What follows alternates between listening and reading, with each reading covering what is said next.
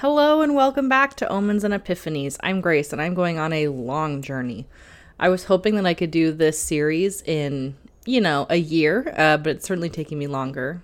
So I'm glad you're here. Let's go into it.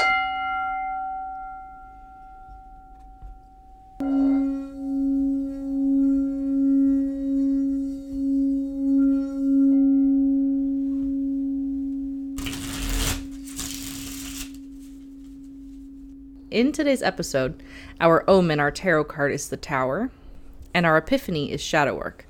So we're going to discuss shadow work through the lens of the tarot. The Tower card is the 16th card of the Major Arcana. 16 reduces to 7, which is about intuition, choices, and understanding. The Tower in most decks is some sort of tower that's been struck by some sort of bolt of lightning, and you can usually see the destruction happening. Commonly, I have to tell people about the devil and death and the hanged man, but the Tower is one that's come to be known through various probably social media and media in general, so television shows that Tower is the worst thing that could possibly happen. And it truly does mean a release and sudden change, but I'm gonna come at this from the point of view that it's not necessarily the worst thing to happen to you. It's got to happen at some point. In one of my favorite decks, the Idiosyncra, I hope I said that. It's like idiosyncrasy, but it's the Idiosyncra.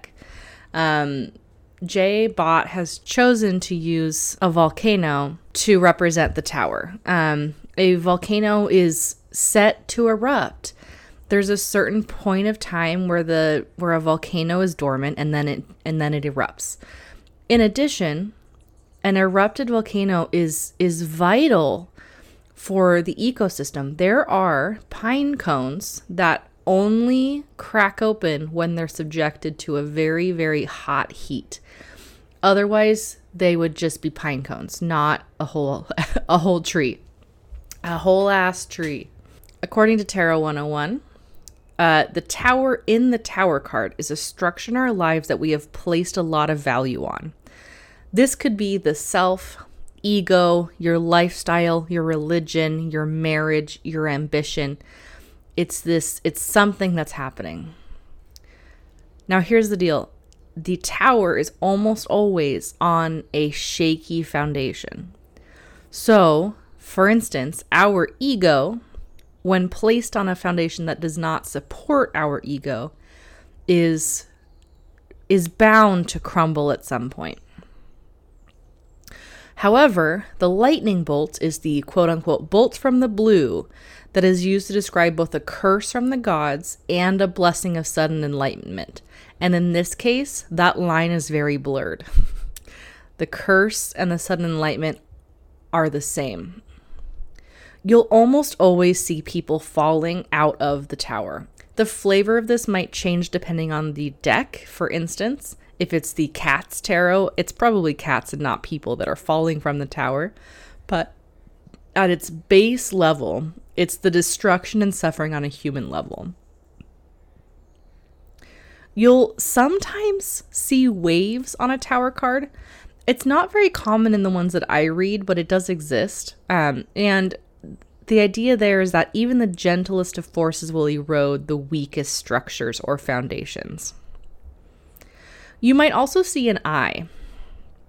If you see the eye of Horus, which is an Egyptian eye with the little curl underneath, it's well-being, healing, and protection. So even though this terrible thing is happening to you, you are protected, and it is going to be a healing process in the long run. On the other hand, you might see the eye of Shiva, which is an upright eye.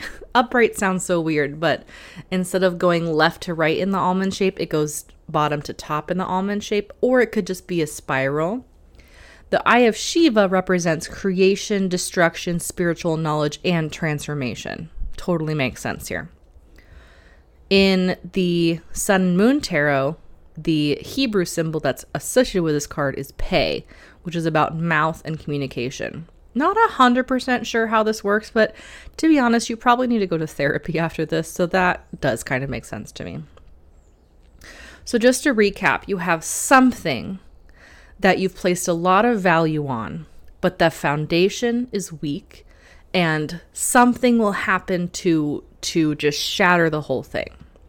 Back in 2012, so probably about a decade ago now, I remember when I was driving probably about an hour and 15 minutes north, I was in the depths of my shamanic learning, and I was counting hawks as I went, and there ended up being 16 hawks on the way to just a day retreat, like a class. I don't remember specifically what it was for. It might have been a journeying class. It might have been a soul retrieval thing. I don't really know. But I remember counting 16, and I was like, what is the significance of this? And I looked up what hawks meant, and I looked up what 16 meant, and I came to the conclusion that that's actually a huge learning moment for me, is that it depends on what it means to me, because I'm the one reading this. And I had been doing tarot for quite a while at that point, so I was like, well, the 16th card in the majors is the Tower. And I was like, well, why isn't it the 16th card in a different, well, there's not 16 in a different. Well, what if I start with the Ace of Pentacles as one and I count 16? No, it's too complicated. The first thing that came to mind was that the Tower is the 16th card. So I knew something bad was happening. Let's call it an omen. We're just going to call that an omen. I don't know if you're curious, but I ended up being diagnosed with an STD not too long after that. And so that was the thing for me. And it really rocked the relationship I was in at the time. His best friend at the time, who was staying with us, also had something going on in the STD realm, let's say. So I was accused of cheating. If you really want the tea, he ended up, the best friend did not have the same thing I had. He actually cleared up. And so I was more believed. And then shortly after that, I kept finding his phone like hidden under his handgun. And he knew I wouldn't touch it, which was suspicious. And he ended up like texting some girl at like 2 a.m. like, oh, are we still going to meet up? And I was like, what the fuck? Yeah, what the fuck? I don't care about swearing. What the fuck? You went through this whole thing with me and you're over here texting girls when you're off work at the night shift to meet up with them. And he's like, oh yeah, she was having a bad day. Where did you find this anyways? And I was like, that's so suspicious. That's not even why we broke up, but like, it's one of those red flags that I really should have just ended it right then and there. I still don't know if he cheated on me. Okay, but you're not here for my tea from 10 years ago, so let's move on. Maybe you are, but hi, welcome. Tarot 101 says, quote, the suffering of the Tower is destructive and brings somebody to the lowest point they can be. The destruction of the Tower is unpredictable, sudden, and gut-wrenching. It is here in the tarot that we find complete deconstruction and the forced removal of everything no longer necessary in one's life. The image of the Tower represents the sense of self, ego, and the lifestyle we build for ourselves as we go through life. It is our ambitions, our morals, our relationships, and our stability, and it is completely destroyed by a bolt of lightning. I might even go one step further and say it's destroyed by a single bolt of lightning. The first one could take out the entire structure. The Tarot Handbook says, quote, the Tower is a symbol of the change and awakening that is required to dismantle that which is artificial, false to fact, or conditioned within our natures. It requires that we dismantle and restructure old forms within our personality, so that which is actual and true within our nature can be restored and expressed. And back to Tarot 101, they say, quote, this is an opportunity to start from scratch. What has been destroyed was unnecessary or poorly founded. So when you are taken back down to your lowest foundations, you can make them stronger and build up something better. So this is getting more into that idea that yeah, the tower is a terrible, terrible event. It's sudden, and things that are sudden are scary, and things that are scary are thought of as bad. But at its core, it's a necessary act to rebuild your life stronger and remove that which is holding you back. Now, here's the deal. I can't really help you rebuild your life for a tower event. It depends on what it is. It depends on what the thing is, the structure that's been removed. It depends on what the lightning bolt is. It depends on what your foundation is. That's on you and your guides. But if you take the time to identify, remove, and rebuild the foundation for those structures ahead of time, when you're mentally prepared enough, you won't have as many tower events in your life. I'm not saying they won't happen. I cannot promise you anything. But I've found that when I'm doing shadow work or soul retrieval work ahead of time, that's usually the stuff that the tower would have tried to take out. Nature abhors a vacuum, and it hates when you have things that are unsteady. It's going to take it out. So build your foundations. So what we're going to talk about today in the epiphanies part is shadow work and soul retrievals. And I'm also going to talk about trauma-informed care. So when you're ready, what is shadow work? I found a really good article. I say article. It really is. It's called Intro to Shadow Work, but it was on Reddit. So I found a really good Reddit discussion around shadow work by Tinky Winky La 2, Dipsy Po. So it's the Teletubbies, but the 2 instead of Lala.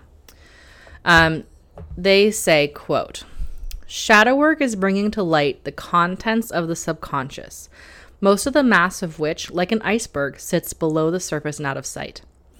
Whatever the modality, there are 2 essential aspects to shadow work: intention and self-acceptance. In understanding who we are, perhaps the most important thing to remember is that you are not your thoughts, feelings, or emotions. Shadow work shows thoughts, feelings, or emotions that may have been repressed for fear of mental or physical punishment to help you understand that the characters that evolved were to deal with trying circumstances. Now, when they say that, they're saying that the characters that are inside of you that dealt with those things were created to deal with those circumstances. They help you survive in hostile environments, and they do not resolve until you acknowledge them and put them to rest. Something they can't do if you hate on them and try to push them away. If you listen, they may say, "We did what we did to survive. Those were the times." And you can say, "I'm sorry I hated you. Please forgive me for not acknowledging you. Thank you for protecting me and for being with me. I love you." They also say this is based on the Hawaiian ritual of reconciliation, and they think it's appropriate because shadow work is helping you to integrate the fractured aspects of your personality. When I read that statement, it feels a little bit to me like multiple personality disorder, which has a more specific name. Hold on. Which is called dissociative identity disorder. And I knew that. I should have just known that. It's not as fractured, but if you've come across somebody with DID, you know that there's certain aspects of themselves that were created as a barrier, as a block, to protect the inner child, to protect themselves. And so this isn't necessarily saying that every single person has DID. I'm not saying that in any way. I'm just saying that I visualize some shadow work as a separate little entity that was created by your circumstances to protect you. That's all I'm saying. Okay. In a medium.com article posted by Meg B, which is called Shadow Work, What the Heck Is It? Walks you through the 5 steps of shadow work in order to help you reintegrate those parts of yourselves, these fractured aspects. So step 1, identify a behavior, way of being, reaction, or feeling to work on because it doesn't feel like it aligns with how you want to be or how you feel you truly are at your core. For instance, my partner clears his throat sometimes. Sorry, my fiance. I think it's been long enough that I haven't told you that. My fiance clears his throat sometimes.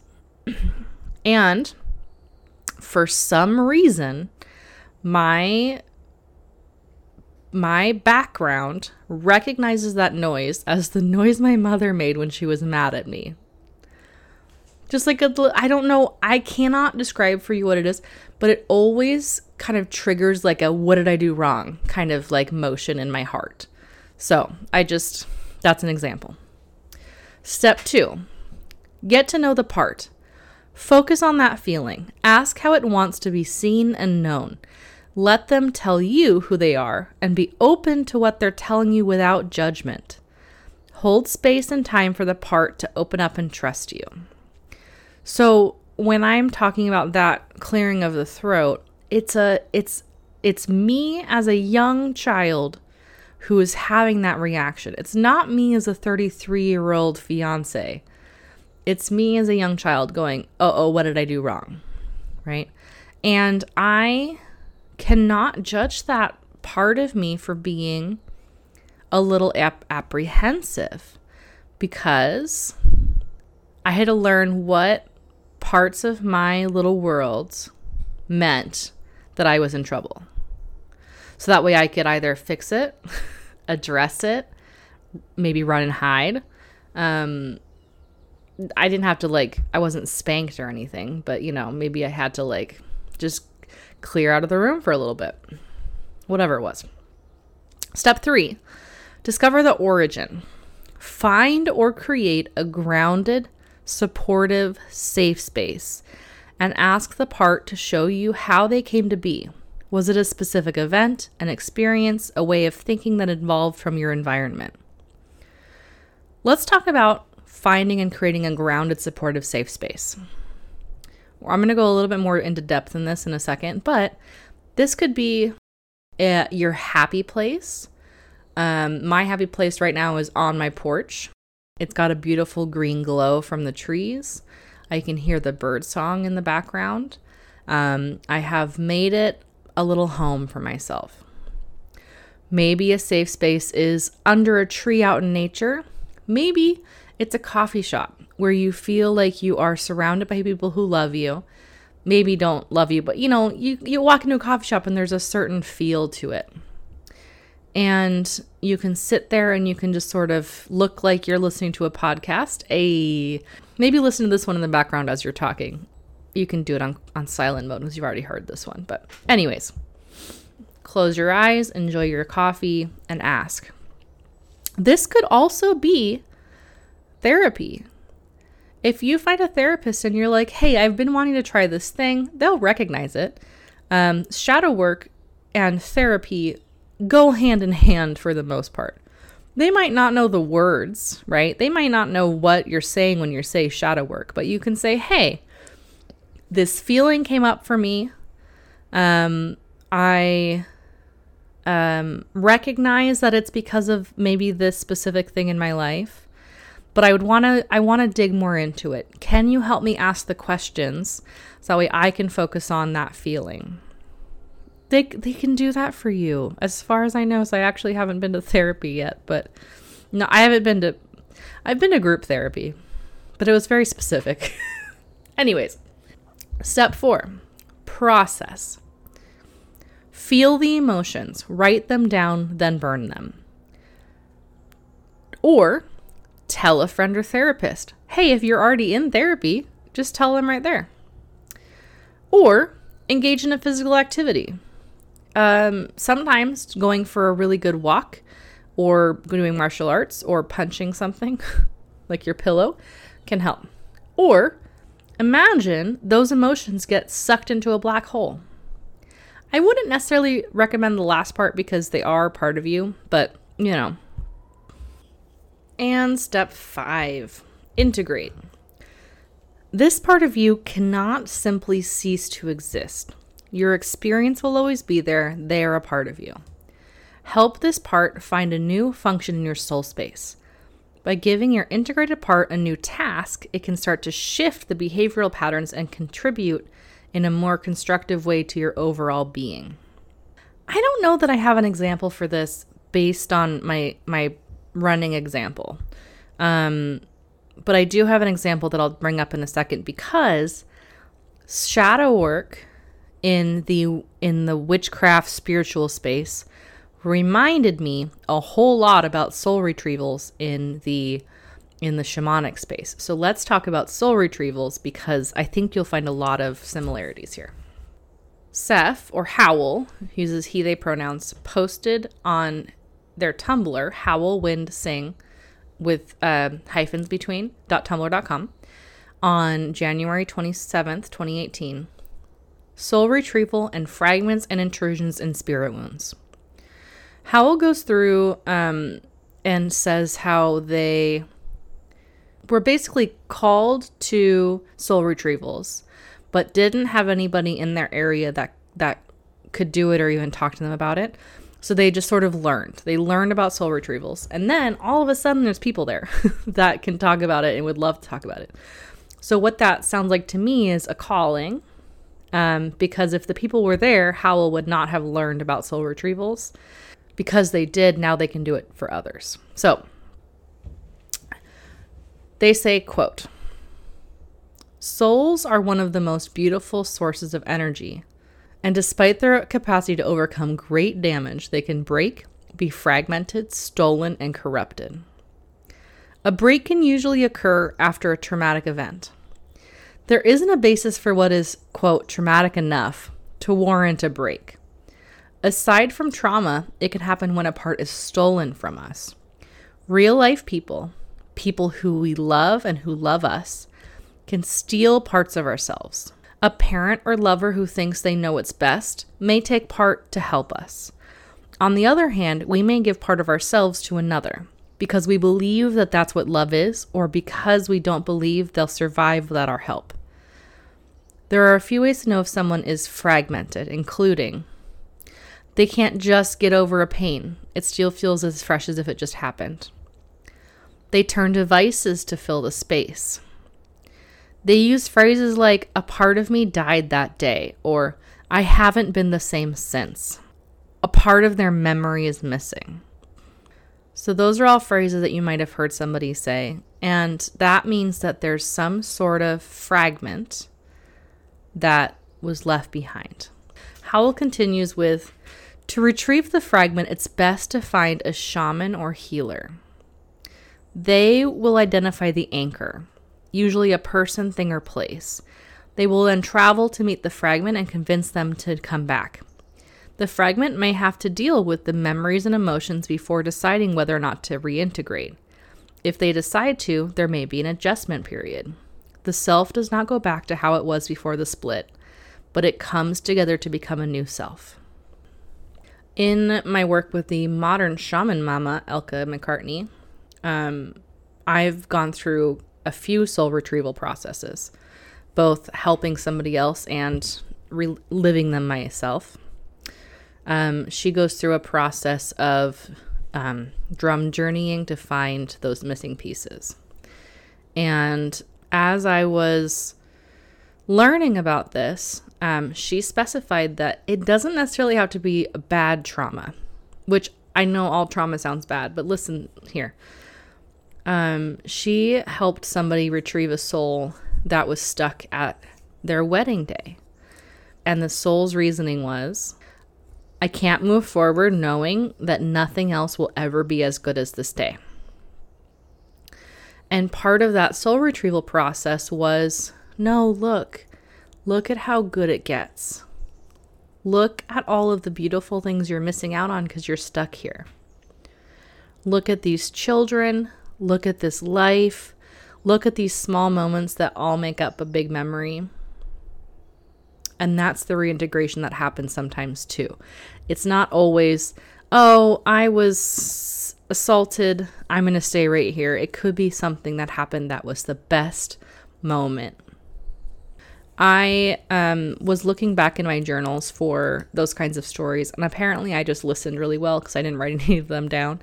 But I do remember seeing a memory of myself. I wrote this down, that I was standing in the kitchen, and I remember that I don't have to remember this. I am the eldest child. And being the eldest child, I often had the pleasure of making sure that my siblings were fed, ensuring we had food. I don't remember this, but my sister remembers that she and I went to the grocery store and I spent my first paycheck on food for the pantry. I truly don't remember that. But, you know, my sister is not a liar, so I can trust that she remembers that. And so that early parentage was part of my soul fragment. It was one of my fragments. And in order to retrieve it, I had to show her, little baby Grace, that we are independent. We don't have to take care of anybody if we don't want to. It's not our job. And that I love little Grace, and that she doesn't have to stay there. She can come home with me and I'll take care of her for once. And so I just basically just gave her a hug. So I put my hands out and I pulled her in all the way to my chest. And then Elka, the shaman mama, would come around with a rattle and just kind of rattle it in. So she would go around the head 3 times with the rattle, and then chick, chick, chick, right on the crown, to just lock her in. Can she go back? Absolutely. Little Grace can definitely go back, but I think she's here now. And then one thing that Elka made sure to tell us is that there's a part of us that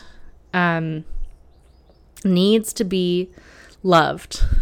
And sometimes that love comes with new food cravings that maybe I haven't had for a long time.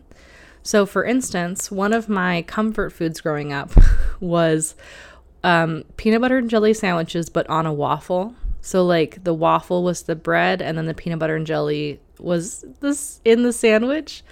And so maybe I don't remember as it's been so long, but maybe that's one of the things that I had to bring back for the young me to feel comforted and safe, right? Something that the younger version of yourself would have loved to have. So that, I find a lot of commonalities between soul fragments with soul retrieval and shadow work. I don't know. They just seem the same to me. And maybe I'm crazy, but also, speaking of being crazy, I have a small theory that our soul fragments are what haunts places. This sounds so silly to say it out loud, but like when we were talking about the bride, I was just picturing all of the ladies in white dresses that M always notices, either red or white. M from And That's Why We Drink, which is, by the way, an excellent podcast. All those ladies in white could be brides. Bridal soul fragments that just stayed right there. And it's also why there's a lot of kids that haunt places. I think it's a lot of our inner child who is traumatized and has stayed there. No, I'm standing by that. So call your spirits fragments home, please, because we're tired of all the hauntings around here. Okay, the last thing I want to do is talk you through trauma-informed support for children. This is from echotraining.org. They posted this article on 6/7/2017. And the reason I thought about this is because I'm a teacher and I'm a trauma-informed educator, which means that I had 3 years of training after my students went through a super traumatic group event to help mitigate this process. And why I'm talking about it is because a lot of us are going to go and do this process, go do the work, right? Do the work and find children, souls that need our reintegration. Please only take on one at a time, by golly. Don't take on an entire orphanage worth of your past lives, or not your past lives, your previous soul fragments. Just one at a time. Integrate them fully. Anyways, and so some parts of that integration, like the peanut butter and jelly sandwich on waffles, that feels like creating a trauma-informed space. So, okay, this is from that article. Step 1 for creating a safe space for a traumatized child is to create safety through familiar settings and quiet space. So, once you reintegrate your inner child, they're not going to feel comfortable yet because it's a brand new place. You've moved on. You're not, well, you might be in your childhood home still, but I certainly am not. So latching onto things that feel comfortable and familiar are one of the main things that they do. Part 2, regulate the nervous system through activities /crafts /de-stress balls, whatever works. So finding a way to express yourself and regulate the nervous system. Step 3, build a connected relationship with love and kindness. Just love them. Step 4, create predictability through structure, routines, and reliability. This is huge. This is one of the things that I brought with me to my teaching career, was creating predictability by having structure in the day, routines that we follow, and reliability in those routines. If I mix something up, I specifically say, hey, today we're doing something different. And I'm a high school teacher. Like, my students can handle unpredictability, but that triggers their trauma response because they don't know what's happening. And they're like, I have to get out of here because it's not something that I understand. 5, give the power back through empowerment, collaboration, choice, and voice. Listen to your inner child. Ask them what they want to do. And this is really esoteric, I guess. But you can just say, hey, what do you want to do today? And if part of you has just a longing for the beach, that might be your inner child speaking to you. It's not going to be crystal clear all of the time or even any of the time. But if you get that feeling that you want to go do something, go do it.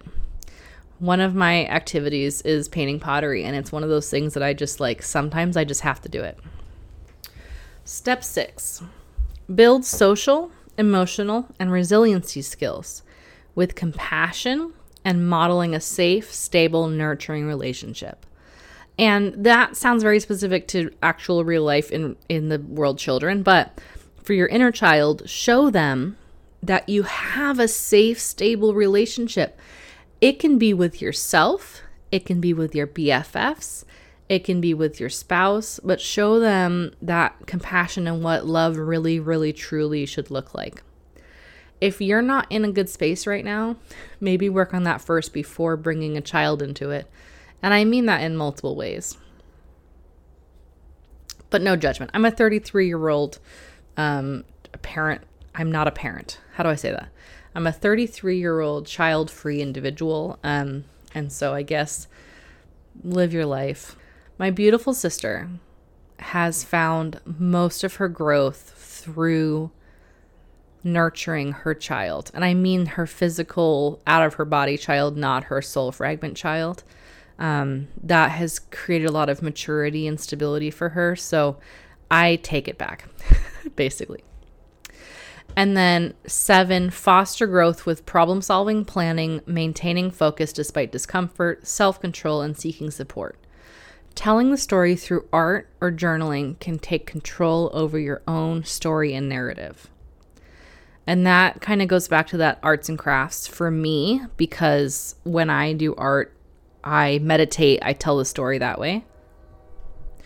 But you could find the same level of growth and self-control through journaling. So you can do free writes, you can do wild writing, but letting your inner child tell your story can exist.